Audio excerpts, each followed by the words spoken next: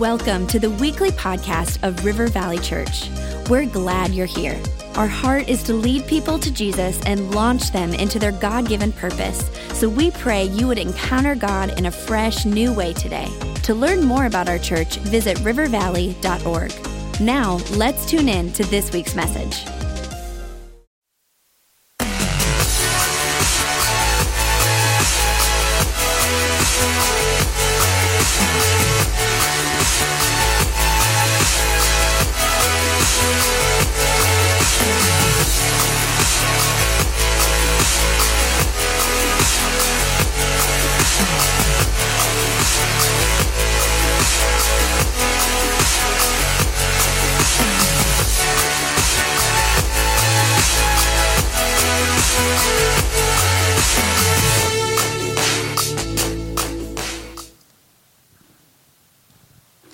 Hello. Thank you.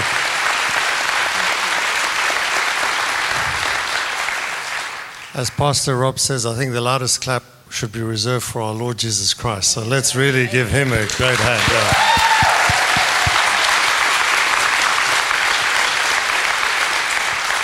Well, I'll be quick on the introductions because there's lots to cover, and I'm Big Mac, those who weren't here last night, been married to the brain for 27 years. Subject of most of the books if you want to buy any of them. And I always try to find something about a specific area that I can remember or something unique about the area. And I was thinking about Minnesota, and I noticed there's a lot of blonde ladies in Minnesota. Now, typically in the past, blonde jokes were very derogatory.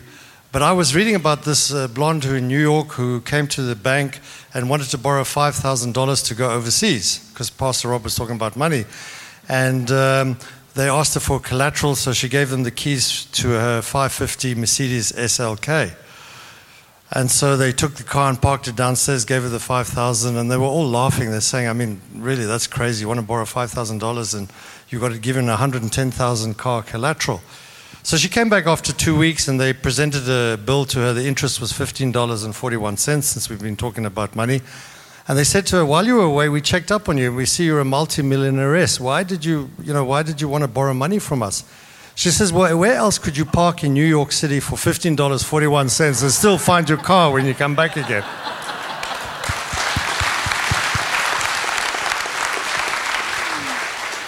I like that joke, it's funny. And it's good to laugh. You know, God designed us to laugh, and when we laugh, we actually increase our brain intelligence. Isn't that wonderful? Okay, so I'm a cognitive neuroscientist, and I've been studying the brain for nearly 30 years now. I ran a clinical practice for 25 years, and now I go around the world, Mac and I, teaching this message of brain science in the Bible, and it's such an honor to, and really not what I expected to be doing with my life, but boy, am I glad. It's incredible to be able to share these truths in the church and around the world, but the church has got the answer, so we need to equip the church to go and get the rest of the world. Okay, so I see my job as telling you how brilliant you are, showing you that you have an incredible mind, an incredible brain, and showing you that when you use it correctly and do what you're supposed to do, you actually can make the impact in the world that you're supposed to be making. So tonight, the first session, I'm going to start teaching you the concept of thoughts are real. And I'm so glad to have multiple sessions to teach this. Otherwise, I talk even faster than I should. And I do talk fast already. But anyway, I've got lots of materials. I've got a TV show. I've got online stuff. There's loads of places that you can get more information about this. But tonight, the first session, we're going to be talking about the fact that you have a love, power, and a sound mind. And we're going to start understanding what this means scientifically and what this means from a spiritual perspective. So right up front, I need to just say to you that God made everything. Do you agree? Yes. Okay, so science is simply a description of the everything. God made everything. So every scientific discovery, every science, everything about the world that we live in is not man that created that. It's God that inspired man to find out what he hid in nature. So science is discovering all these hidden things about God, and as time passes, God reveals bit by bit to us for various different purposes. And of course, the enemy will try and jump in and confuse science and misuse science and in whatever way he can. But he is, just let me remind you, a liar and a defeated foe. So he actually has no power except what we choose to believe. So he has no power, but if we take what he says and listen, we turn a nothing into a something. Now, hang with me on that thought, because I'm going to teach this over the 4 sessions. I'm going to show you how we can stop falling for his lies, and how we need to learn how to use our minds correctly. And I found one of the most powerful ways of teaching this is to show you that thoughts are real things, that you have a mind that actually changes your brain. So first of all, I have to teach you that your mind is separate from your brain. But before I do that, these are my 4 children. So you'll see that we do have 4 kids, that we don't just go around the world teaching about the brain. They are actually amazing. They travel with us a lot. The youngest is going into the same field. The eldest works for us. The 2 middle ones are in business and more the creative line. Anyway, so they tell us, we with all the stuff that we teach, they've grown up immersed in this. So it's got to the point where Mac and I can't even have a decent argument anymore, because as soon as we do, they tell us, hey, you're not using your mind properly. So they really do monitor us and make sure that we apply what we teach. So we do. Okay, so a little bit about science. God is pulling us along in an exciting adventure. He uses science to reveal himself. As I mentioned last night at the marriage seminar, it's the same author. Science and the Bible have the same author. Okay, so scientists without God tend to try and work out what science means without God, so they make a lot of mistakes, and we get a lot of false information, biased information, and incorrect interpretation of science coming through the worldly means if you don't interpret it through God's eyes. So what myself and Christians that are involved in science, what we're trying to do is take science and share the truth, view it through God's eyes, which is the correct way, and show what it really means. So because of that, you'll see the bottom statement there, science tends to die one funeral at a time. And that is because as God reveals something, man without God tends to think, now we've got the answer, so we don't need God. More evidence that God is not real, or something like that. And then a new huge revelation is revealed, scientific discovery is revealed, and then they have to go back to the drawing board and start all over again. And that's what science does. It progresses like that, and God is in control. As we all know, he's in control. He's in control of the world of science. Science is like an analogy. Science should be in the church, as I've already said, because God created it. But science helps us to understand these truths that God talks about in Scripture. So I'm going to use a lot of science. So right up front, I also want you to remember that you are brilliant and intelligent. And how do I know that? Well, the Bible tells me that you're made in his image. He's brilliant, so you're brilliant. So turn to each other and say, no matter how fast she talks, no matter how much science she throws at us, I will understand every word.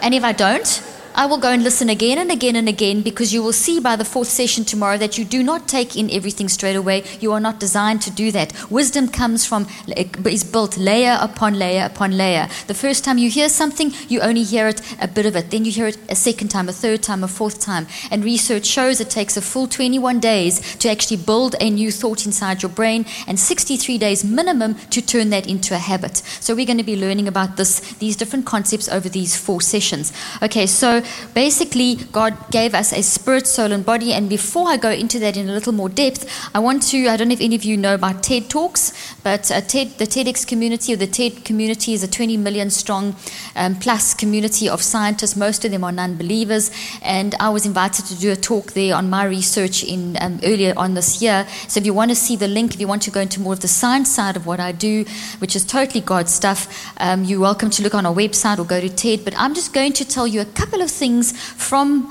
this science that I've been involved in for 30 years, and that I still am busy involved in the research. And you never stop being a scientist, you're always researching. And I want to relate it to the fact that thoughts are real things, that thoughts occupy mental real estate, that God says that you have a love, power, and a sound mind, and the mind is the thing that builds the thoughts, and that thoughts can change. According to Romans 12:2, you can renew your mind, which means you renew your brain. And God tells us to bring all thoughts into captivity to Christ Jesus. So that for me is foundational and fundamental to how we're going to be successful in our life. We better understand thinking. If we don't understand thinking, which is the core of everything else that you do, because you're thinking all the time, you're a thinking being made in the image of a thinking God. So whether you like it or not, you are thinking 24 hours a day. The minute you open your eyes, you are starting to think and build thoughts. And as you go to sleep at night, you are sorting out the thoughts that you have built during the course of the day. And God has given us the freedom and the free will to choose the thoughts that we think. But there are consequences as a result. So 30 years ago, when I started in this field, I asked a ridiculous question. Well, I didn't think it was ridiculous, but my professors did. And the reason they did was because the going theory of the brain at that time, I'm a neuroscientist, so neuroscience is my field, the going theory was that your brain can't change. So if you have damage or if you have something wrong, if there's some genetic disorder, well, that's it. You just got to learn to live with it. So we were trained as therapists in that time and that age, that era, to teach our patients to compensate.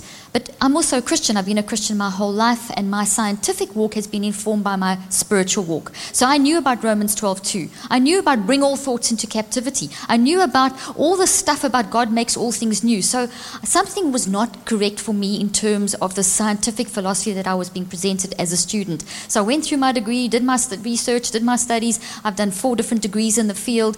And basically, when I was starting on 30 years ago, when I was really getting into proper research, I asked this question. And the question was, can the mind change the brain? Why did they think it was ridiculous? Well, first of all, they said to me the brain can't change, which I didn't believe, okay, because the brain is the physical part of us. And if we have got Romans 12:2 operating, it means things are changing. If God makes all things new, something was wrong with that, okay? Second thing is that the mind changes the brain, which implies the mind is separate from the brain. Most of the time, people don't realize that your mind is separate from your brain. Okay, now your brain's in your head, which I know you know, but if I take your brain out of your head, which I don't plan on doing this evening, but if I did, you wouldn't be able to do much with your brain in my hand. It wouldn't do much. It would be in my hand doing nothing. But your brain in your head right at this moment, at 400 billion actions per second and faster. In fact, they estimate it's probably closer to 10 to the 28, which is incredibly fast. Your thinking, that speed is your thinking. What I've just said, that 400 billion actions per second thing, is the speed of your thinking. And as you are thinking at that speed, you are changing the physical substance of your brain. Okay, so you are a neuroplastician. Neuro means brain, plastic means to change. You are designed to change your brain. What is the you changing your brain? Your mind. Okay, so your mind is separate from your brain. So just very briefly, this is a huge field, so just very quick because of the limited time, I worked in many different areas, and one of the areas that I decided to focus my research on was those people that had suffered traumatic brain injury, TBI, used to be called CHI, closed head injury. And the reason I did was because there was very little research done in that area, because they thought, well, if someone's had brain damage from a car accident or something like that, there's not really much hope, so why bother researching it? I mean, I don't know why they thought like that. Thank goodness they don't anymore. But at that time, because the brain was seen as not a changeable thing, they thought, well, you just can't really do anything. So I decided to take the worst cases I could find and decide to see that if the mind can change, and if the mind is dominant over the physical, which is correct because it's spirit, soul, body, so the brain is part of the physical, and the physical is subservient to the soul, which is the mind, which is subservient to the spirit of man, being a triune being. Well, then if you use your mind and you bring those thoughts into captivity and you direct your mind, because the scriptures say, pay attention to my word, keep it in front of you. You know, there's all these scriptures that tell us that when we focus, we develop wisdom. So the word teaches us that the way you use your mind will make change. So I took those principles, looked at the whole science of how thoughts actually build in the brain. So what's happening in your brain at the moment as you're listening to me, you're building thoughts. Turned that into techniques over the years and started using that in research, and that's what I taught my patients to do. Now, all the stuff that I did over the years, I've put into all my materials, so the techniques, etc. So I started working with patients. One case, I'm going to just tell you very quickly about one case because it was an extreme case where this young girl had such big holes in her brain that the parents were told by the neurologist that she was going to be a vegetable if she ever came out of her coma. She was in a coma for 2 weeks. If you are in a coma for longer than 8 hours, the brain damage is considered to be irreversible. Okay, it's a little bit more hopeful now, but back in the 25 years ago, that was not the case. Okay, long story short, these parents did not give up. They did not receive that death sentence over their child's life. They spoke into her life. They were believers. They spoke the word over her. They played her favorite music. They played worship music. They got a whole team of people. So for 24 hours a day, she was being stimulated. Her favorite stories were being read to her. Her favorite scriptures were being read to her. She had movies playing, and there was this constant speaking. The parents would not allow negativity over her. They couldn't control what happened when they weren't there, etc. etc. Because sometimes, doctors would speak negative and say, well, there's not much hope, etc., etc. She came around after 2 weeks. She heard everything. She told them, I heard everything. I heard the negative, I heard the positive, I heard it all, and I fought to come back because I knew I had to come back. She woke up, she started communicating. It was an absolute miracle. She was 16 at the time of her accident. By the time this had all happened, her peer group was coming to the end of their 11th grade. She was determined to improve. She got to a sort of 4th grade level from... Now, that may not sound great, but from someone who's supposed to be a vegetable, just the fact that she's talking, let alone getting to 4th grade, is an absolute miracle.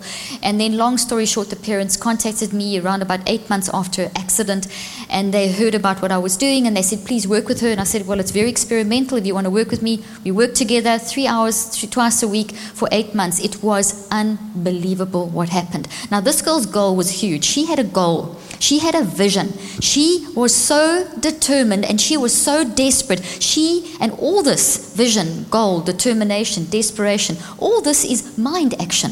These are thoughts she was thinking. These are decisions she was making with her mind. She was choosing to use her love power and her sound mind in a very, very good way. She was disciplined. She was rigorous. She applied the technique. She worked for hours every day. She was determined to finish school with her peer group. She was determined to go into 12th grade and finish it and graduate with her peer group. She did. She graduated with her peer group, and that in itself was an absolute miracle. And then another miracle happened. She was a very average student prior to her accident. Very average. In fact, math was pretty poor. She really battled. After her accident, with holes in her head, she actually got such incredible grades for math. Her math grades shot right up. Another thing that happened that was an absolute miracle was, I hate IQs because they don't tell you anything about you, but that was a measure that we had back then. And she was considered, when she went into school before her accident, to have a very average IQ, kind of on the low average side. After the accident, with holes in her head, her IQ had gone into the genius level. My point, this young girl, I'm telling you just a few things. I can tell you a million stories. I can tell you a million different things, but I don't have time. What I will share with you, and the point that I wanted to make, was that she chose. She chose to use her love, power, and her sound mind. Despite all the odds, this girl's results should not have been what they were. In fact, IQs normally drop 20 to 40 points after that kind of trauma if you come around. Hers increased into genius level. Okay, so here we have evidence that the mind has changed the brain. When we looked at the brain scans, there was regrowth of brain material. In other words, there was change in her brain. In the mid-1990s, neuroplasticity, which is that the fact that the brain can change, was accepted. Up until the 60s, and this was in the 80s that I'm talking about, my research when I started it, it was not possible. So more science, if you want to watch that, you can go on my TED Talk, you can read my peer-reviewed papers if you are interested in that field. But what I essentially want to tell you is that your mind is separate from your brain, and the way you use your mind will change your brain. Therefore, you are not a victim of your biology. You are a victor over and above your biology.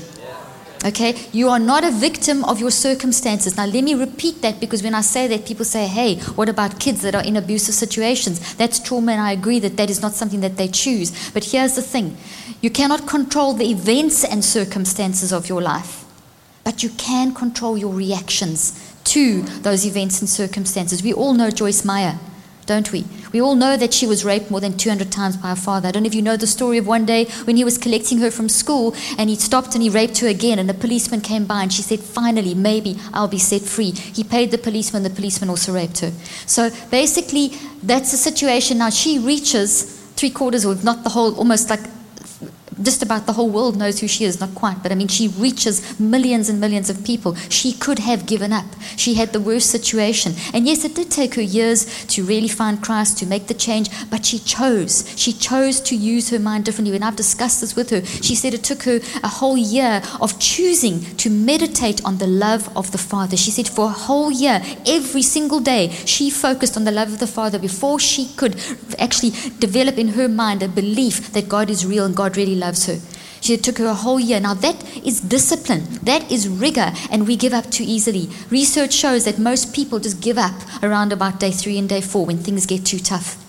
So what we have to do is realize that we have to push through. We are designed to rejoice despite the circumstances. We are designed to control our reactions. Let me say that again. You cannot control the events and circumstances of your life, but you can control your reactions to those events and circumstances. So these 4 sessions, I hope to teach you to start understanding how you do this with your love, power, and your sound mind. So if you look on the stage, you'll see that there's, so that was the IQ change that happened in that slide. There's green trees, and there is a toxic tree over here. This is the love zone, and this is the fear zone. I always teach with this. And here you are in the middle, and here you are doing life. And the events and circumstances of life hit you as you wake up in the morning, and you open your eyes, and you reach for your cell phone, or hopefully if you're married, you hug your husband or wife before you reach for your cell phone, okay? And you start life, and the things happen, and whatever, and you are into life. So you are going to be, whether you like it or not, reacting to the events and circumstances all day long. So the signals of life are going to come into your brain, and your brain is simply going to process them based on you. You direct your brain. Your brain does not control you. What can happen is your habits will influence how you react. So what happens is that we grow thoughts, we implant thoughts, and in the second service today I'm going to teach how that all happens. But basically, the more we focus on something, the more that will control us. What I want you to understand is what happens as you process a signal. So while you are listening to me now, you are hearing my words, and you are hearing and you are seeing these visuals, and you're aware of the sounds around you, etc., and you're feeling the cold, the cool air, and the seat, etc., and the people around you, and so on. So your 5 senses are being activated, and your 5 senses are part of your physical, and they are receiving that signal of your mind. So before I go into more depth about that, I want to show you a brain on a plate. Okay, the marriage seminar people saw this last night. So this is now a brain on a plate, and that brain can do nothing unless it's in your head. That brain is not self-emergent. Oops, we need sound off. Sound off there, please. Okay, so it's only my voice that's supposed to be going. Hopefully they'll turn the sound off. Okay, so let me talk louder. Your brain is not self-emergent. That brain on that plate cannot do anything except sit there on that plate, and we can study it. It is you. Let's just go to the next slide, please. It is you that control your brain. So your brain receives the result of your signals. So what you are listening to and what you are seeing, what you are hearing and what you are seeing turns into something inside your brain. Your brain captures it as a thought. So when you are thinking, when your mind is in action, it is converting the signals that are coming in through your 5 senses into real physical substance. Okay, so let's look at another slide. And this slide is a slide of a section through the brain. Please make sure there's no sound. Okay, can we just go back and turn the sound off? Sorry, guys, this is... Okay, hopefully they'll get the sound under control. So while they're getting the sound under control, this is a slice through your brain. We are going to go inside the brain, and as we go inside the brain, this is a computer-generated image, and this computer-generated image is basically showing what's happening inside the brain. Okay, let's just turn it off completely, and I'll just explain it till we get the sound sorted. Is it good? Okay, 3rd time. Lucky. Yay. Thank you, Jesus. I was praying there. You can do 4 to 7 things at once. We were talking about this last night. You can, and I was doing it. I was praying and saying, Holy Spirit, come, go jump in that audio visual and go sort that thing out. And I was looking at you and I'm thinking, how are we going to do this? And I'm speaking. You were doing multiple things at once as well. God has designed you that the front part of your brain is actually enables you to stand outside of yourself, observe your own thinking, and you can think of multiple things at once. 4 to 7 things at any one moment. Okay, so you are designed to be able to handle that. You are designed to do busy well, which is quite amazing. Okay, so now let's watch what happens as you process the events and circumstances when you wake up in the morning and all day long. What do I mean by turning the signal from outside into a physical reality in your brain? So here we go, inside the brain. These are thoughts. Thoughts look like trees, and that's why I use the tree analogy on the stage. The little branches that you see growing are called dendrites. So you are growing dendrites. This is what you are doing as you're listening to me now. The pulsing, the movement, the action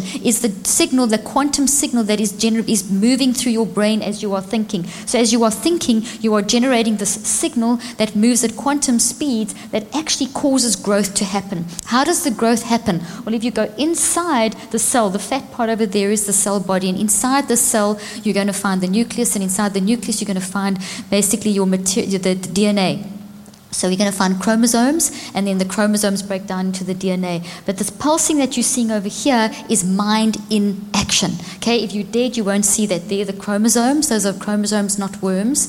Okay, and the chromosomes are covered by a protein sheath. And when the protein sheath is taken off, it unzips into the DNA, and the DNA has the genetic code on it. Now, your thinking, the way you are taking in my words at this moment in time, you are causing a whole lot of those little chromosomes with protein sheaths to unzip. It's like a little sleeping bag. And imagine unzipping a sleeping bag and getting out of the sleeping bag. Your mind is the signal that is actually doing that, activating the DNA and activating the genetic code on the DNA. And when the genetic code is activated, it expresses. And when genes express, they make amino acids. And amino acids group together to form proteins. So your thinking, your love, power and sound mind, I want to stress sound mind, is causing DNA to express.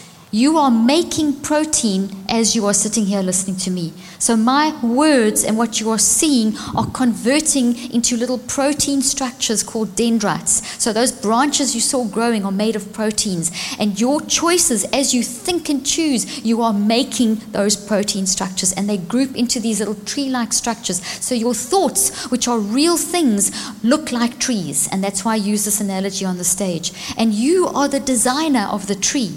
You are unique, and the way you are thinking is different to the person next to you. So you're hearing the same message, but you will be building your own unique little tree of this information, thought tree of this information. And this, so in other words, you are capturing in a physical state inside your brain your signals. Now, let's have a look at the next slide, which is the fact that we are a triune being. This is very important, and you'll see now this starting to make a little bit more sense, and it will come together and show you your love, power, and your sound mind. You're a thinking being made in the image of a thinking God, okay? You are not a computer. You are not a pre-programmed computer like the world without God tries to tell us we are. You're a brilliant, unique, dynamic, powerful human being.